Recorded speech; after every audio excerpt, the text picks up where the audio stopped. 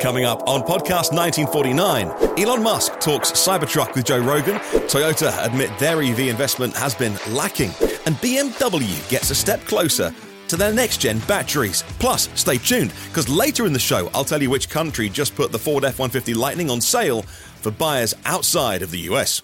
But first, Hyundai's Ioniq 6 is seeing some big price discounts for the next model year in the US. Base model Ioniq 6 SE standard range, that's a small battery, now 38,615. Remember that number for what we compare it to. That's a reduction of $4,100 from the 2023 model. Now, this model features a single-motor rear-wheel drive along with a small battery, 53 kilowatt-hours. That's 240 miles of EPA range.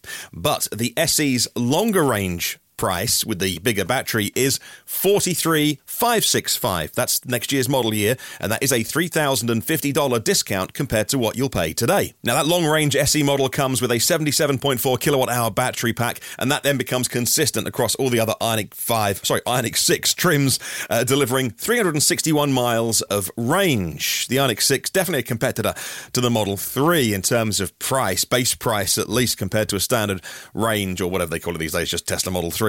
The current US starting price for that is $40,000, $630, but qualifies for the $7,500 EV tax credit, which the Hyundai doesn't, and that could be a deal breaker. Next, we'll talk Elon Musk dropping into the Joe Rogan show. This is the fourth time he's done that and giving us a few Cybertruck insights. Well, no, not really. Nothing he said is what we haven't heard before. It wasn't quite an Elon greatest hits set, which some of the earnings calls can be. He complained about how hard it is to make things and how prototypes are easy and mass production is hard. He took the Cybertruck on the Joe Rogan Experience podcast, and Rogan tested the durability of it by shooting it with his bow and arrow. Here is what they said, though, about the weight and performance. How much does the Cybertruck weigh? It depends on configuration, but it's about, 7,000 pounds. Whoa. We're aiming to get the 0 to 60 below 3 seconds. Below 3? Yes. So that acceleration target was previously set for the tri-motor variant during the launch back in 2019. Mr. Musk revised the annual production down to 200,000 Cybertrucks, but again, that wasn't even guidance for 2024. It was a little bit woolly. It was a casual conversation, really, on a podcast, and so that is different to the 250,000 that he formally talked about on the recent earnings call. Either way, the official specs are going to be unveiled at the delivery event on November 30th, which personally I hadn't seen clarified. I knew we had the 30th of November in the diary, but I didn't know whether maybe the day before or the week before we'd get some specs as either release or something, but from what he said on the podcast, it was everything is going to be on that day. He talked about how they're going to have some demonstrations, like shooting it with the gun. I think they're going to use this one as well as part of it. So, pre-recorded. Therefore, it's under control, not throwing anything at any windows and being surprised live on stage. So, more of a controlled environment, but by the sounds of it, that event is definitely confirmed. And I assumed as much is when we'll get all the specs and all the pricing. Staying with Tesla, and a recent jury verdict sided with Tesla, dismissing claims that the autopilot software caused a fatal accident. The lawsuit was initiated in the Superior Court of California, County of Riverside, by two crash survivors from a 2019 incident. Now, the plaintiffs claimed Tesla's product was flawed and sought $400 million in damages for injuries, but also there was loss of life as well. Tesla maintained human error, not autopilot, led to the death of the driver. Now, the company's defense is consistent with its position in similar lawsuits related to autopilot, and others are on the way. It's pending in California. Also, Tesla under investigation by both state and federal authorities concerning the safety of autopilot and its enhanced version, full self-driving. Tesla, I see sort of certain Tesla websites and blogs and stuff saying that this was a win for Tesla, a triumph. It wasn't. Somebody lost their life. There's no winners in this case. But what I think it could be interesting, if we have to take something from this, is that it could be an indicator about how the legal process treats autopilot and full self-driving, whether or not Elon Musk over or under promised, and let's face it, he overpromised on what that system would do and the timelines he gave. Let's stay with Tesla and talk about how the UAW president, Sean Fain, is setting his sights on Tesla's Fremont facility next. It's 20,000 workers there after the big win over the big three in Detroit over Ford, GM and Stellantis. Now, an active UAW organizing committee at the Fremont plant appears to be now underway, although individuals didn't want to be named in this article. Personally, they're discussing collective bargaining benefits with fellow employees. The union is determined to allocate whatever resources is needed for this campaign. Bringing Tesla under the UAW will not only boost membership, but also enhance the union's influence as we move towards electric vehicles. Elon Musk, known for his anti-union stance, will definitely be a foe to the UAW president, who is also looking at Tesla, Toyota and Honda and not calling them competitors or enemies, but simply members of the future. Now, public sentiment is increasingly pro-union in the US, with approval ratings for labour unions jumping from 50% back in 2016 to two-thirds now. The trend towards unionisation has grown, with companies like Amazon, Apple, Starbucks, another one that comes to mind, seeing increasing organising efforts, and workers citing inflation, subpar work environments and income disparity as reasons to unionise. How will that affect the move to electric vehicles and the cost that we pay for cars, but also the fair wage that everyone who builds those deserves? Well, we'll have to wait and see.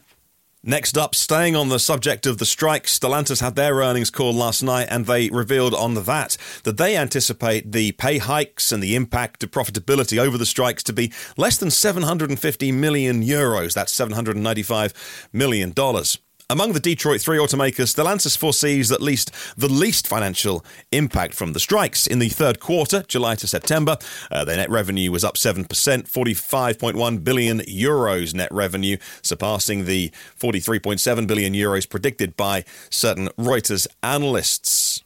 Now, Stellantis recently unveiled their commercial vehicle strategy to tackle Ford Pro, and they showed off their forthcoming cheaper city cars for Europe under 20,000 euros here. So a big company and lots to do with electrification, but seemingly affected less by the recent strikes than their competitors. If you love the podcast, by the way, in audio form, we're also going to put it on YouTube again. I used to do this all the time, and then I fell out of the habit and it got really busy. And it's more time consuming to do video, and I have no one to help me doing this. If you're watching the video version because you discovered it on YouTube, where there's almost 2,000 episodes in the audio back catalogue, point your podcast player to EV News Daily and fill your boots. Now let's talk a Ford F-150 Lightning, prepping for its launch at the end of November in Switzerland. The electric truck is no longer just for the US market, but after a launch in Norway earlier this year, we now see some of Ford's electric trucks climbing up the Alps. Orders for the F-150 Lightning will be open from November, well, this month, the end of this month, I think, in Switzerland, available in the upscale Lariat variant and featuring the spacious Super Crew cab, double cab body. It's got all-wheel drive, obviously. It's 20-inch wheels, and it's got the antimatter blue metallic paint. It's priced at a mere 127,000 Swiss francs, bearing in mind that a franc is worth just less than a US dollar. That's a slightly pricey vehicle, but still cool that we now have them both here in Norway and Switzerland here in Europe. If Ford want to make some right-hand drive versions and sell them here in the UK, well, I wouldn't complain. Okay, next let's talk extreme fast charging pouch cells for future EVs. Not as far off as sometimes we think about these things that we hear about batteries and cells in the lab. This is the Israeli company StoreDot. Now, they previously achieved 1,000 cycles at 80% original capacity with their production-ready pouch cells. That was last October, a year ago. Independently verified then in December as of last year. Now, while previous tests were under standard lab conditions, these new tests they've done have been aiming to replicate real-world scenarios. And what I mean by that, well, let me explain. The cells were charged at varying rates. They slow charged them, or sort of equivalent level 2 AC charging them, 0 to 10%, as you probably would at home. Then they rapid charge them 10 to 80. So if you are on a road trip and you are using these cells, charging them over and over again, you'll probably, most people, and I know that everyone's different, just say you pull into a DC fast charger at 10% because you've got a comfortable buffer, and you charge to 80 because when it starts to slow down, and then you get back on the road. Then they slow charge them from 80 to 100%. Even when 70% of the cell was charged rapidly within 10 minutes, they saw no extra wear compared to slower charging them on what is effectively level 2 AC charging. Now, StoreDock collaborates with companies like Mercedes-Benz, Volvo, Polestar, Ola Electric in there as well. And these cells, as of earlier this year, maybe the right end of last year, went out to 15 of their global automotive partners, and to start putting these into test vehicles and actually driving them on the roads in, well, we don't know, whether camouflaged vehicles or mules or things like that, but to actually give them real-world testing, not in the lab.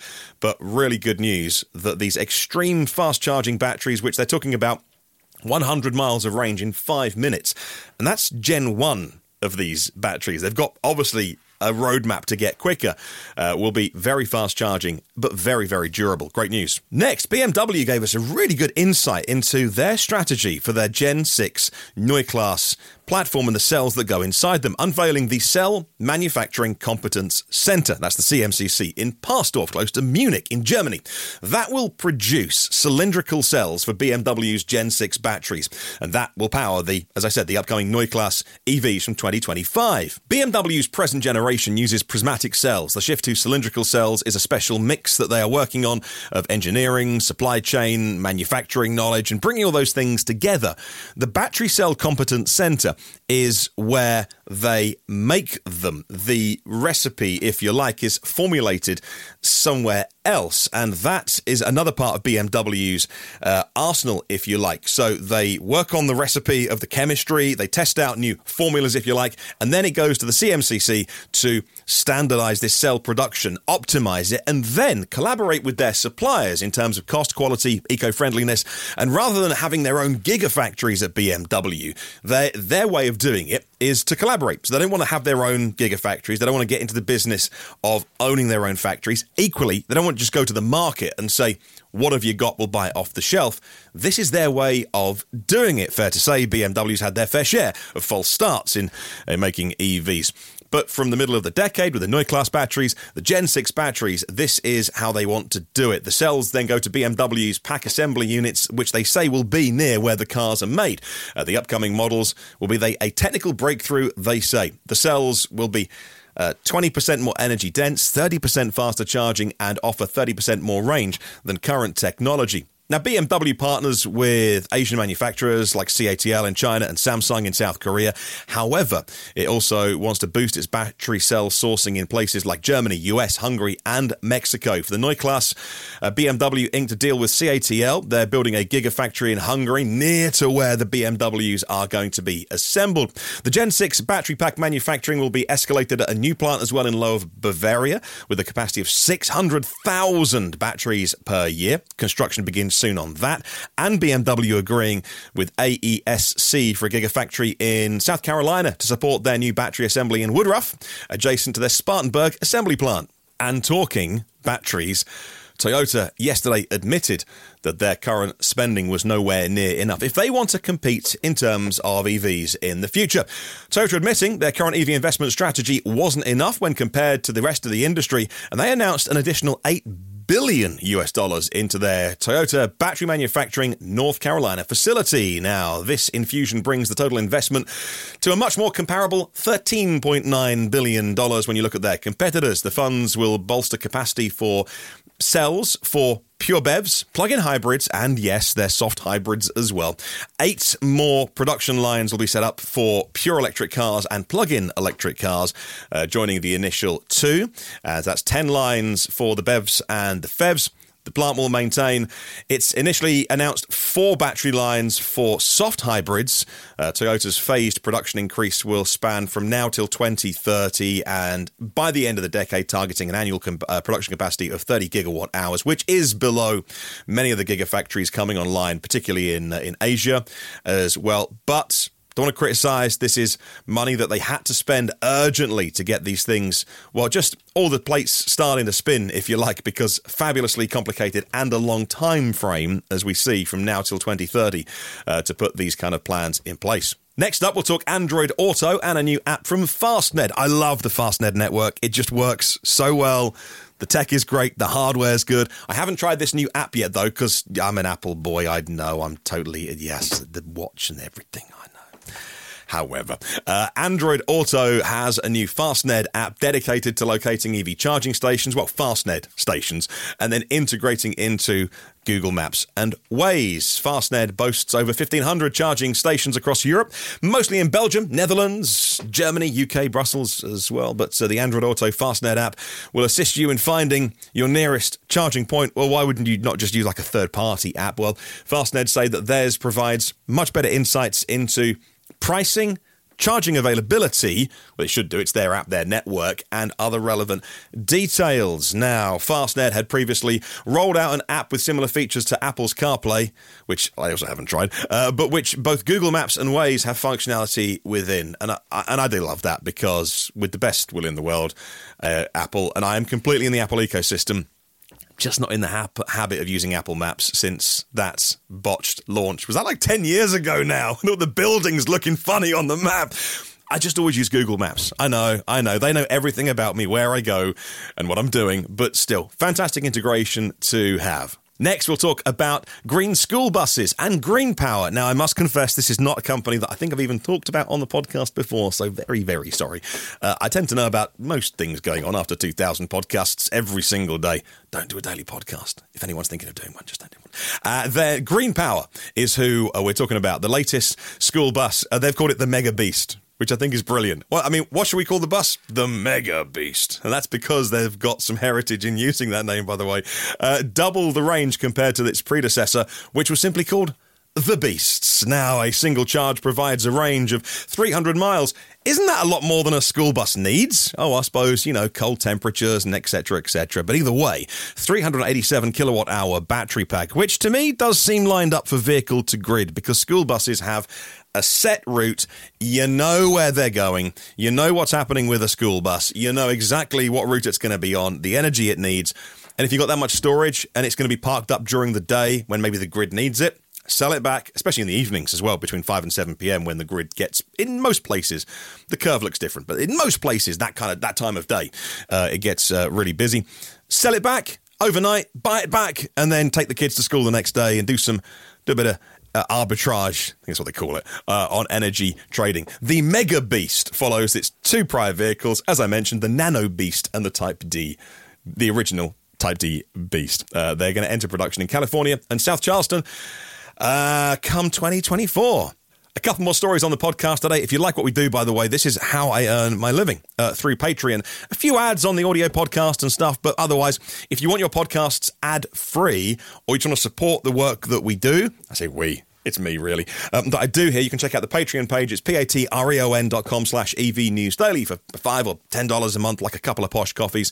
You can be an exec producer of the show, directly support the work in getting the word out there about electric vehicles, to fight the fossils and to spread the word about this move to e-mobility. Now, let's talk Porsche incorporating low CO2 steel in their sports cars. You wouldn't hear this story, I reckon, on any other podcast, but it's a really interesting thing that I think would pass a lot of people by. Green steel is going to be really, really important. And H2 Green Steel, they're based in Sweden, in Boden, or I suppose it's Sweden, so actually Boden, is set to produce steel using renewable energy starting from the end of 2025. Their steel production method involves hydrogen and renewable electricity, which is almost carbon neutral, 95% reduction in CO2 compared to the traditional coking coal method.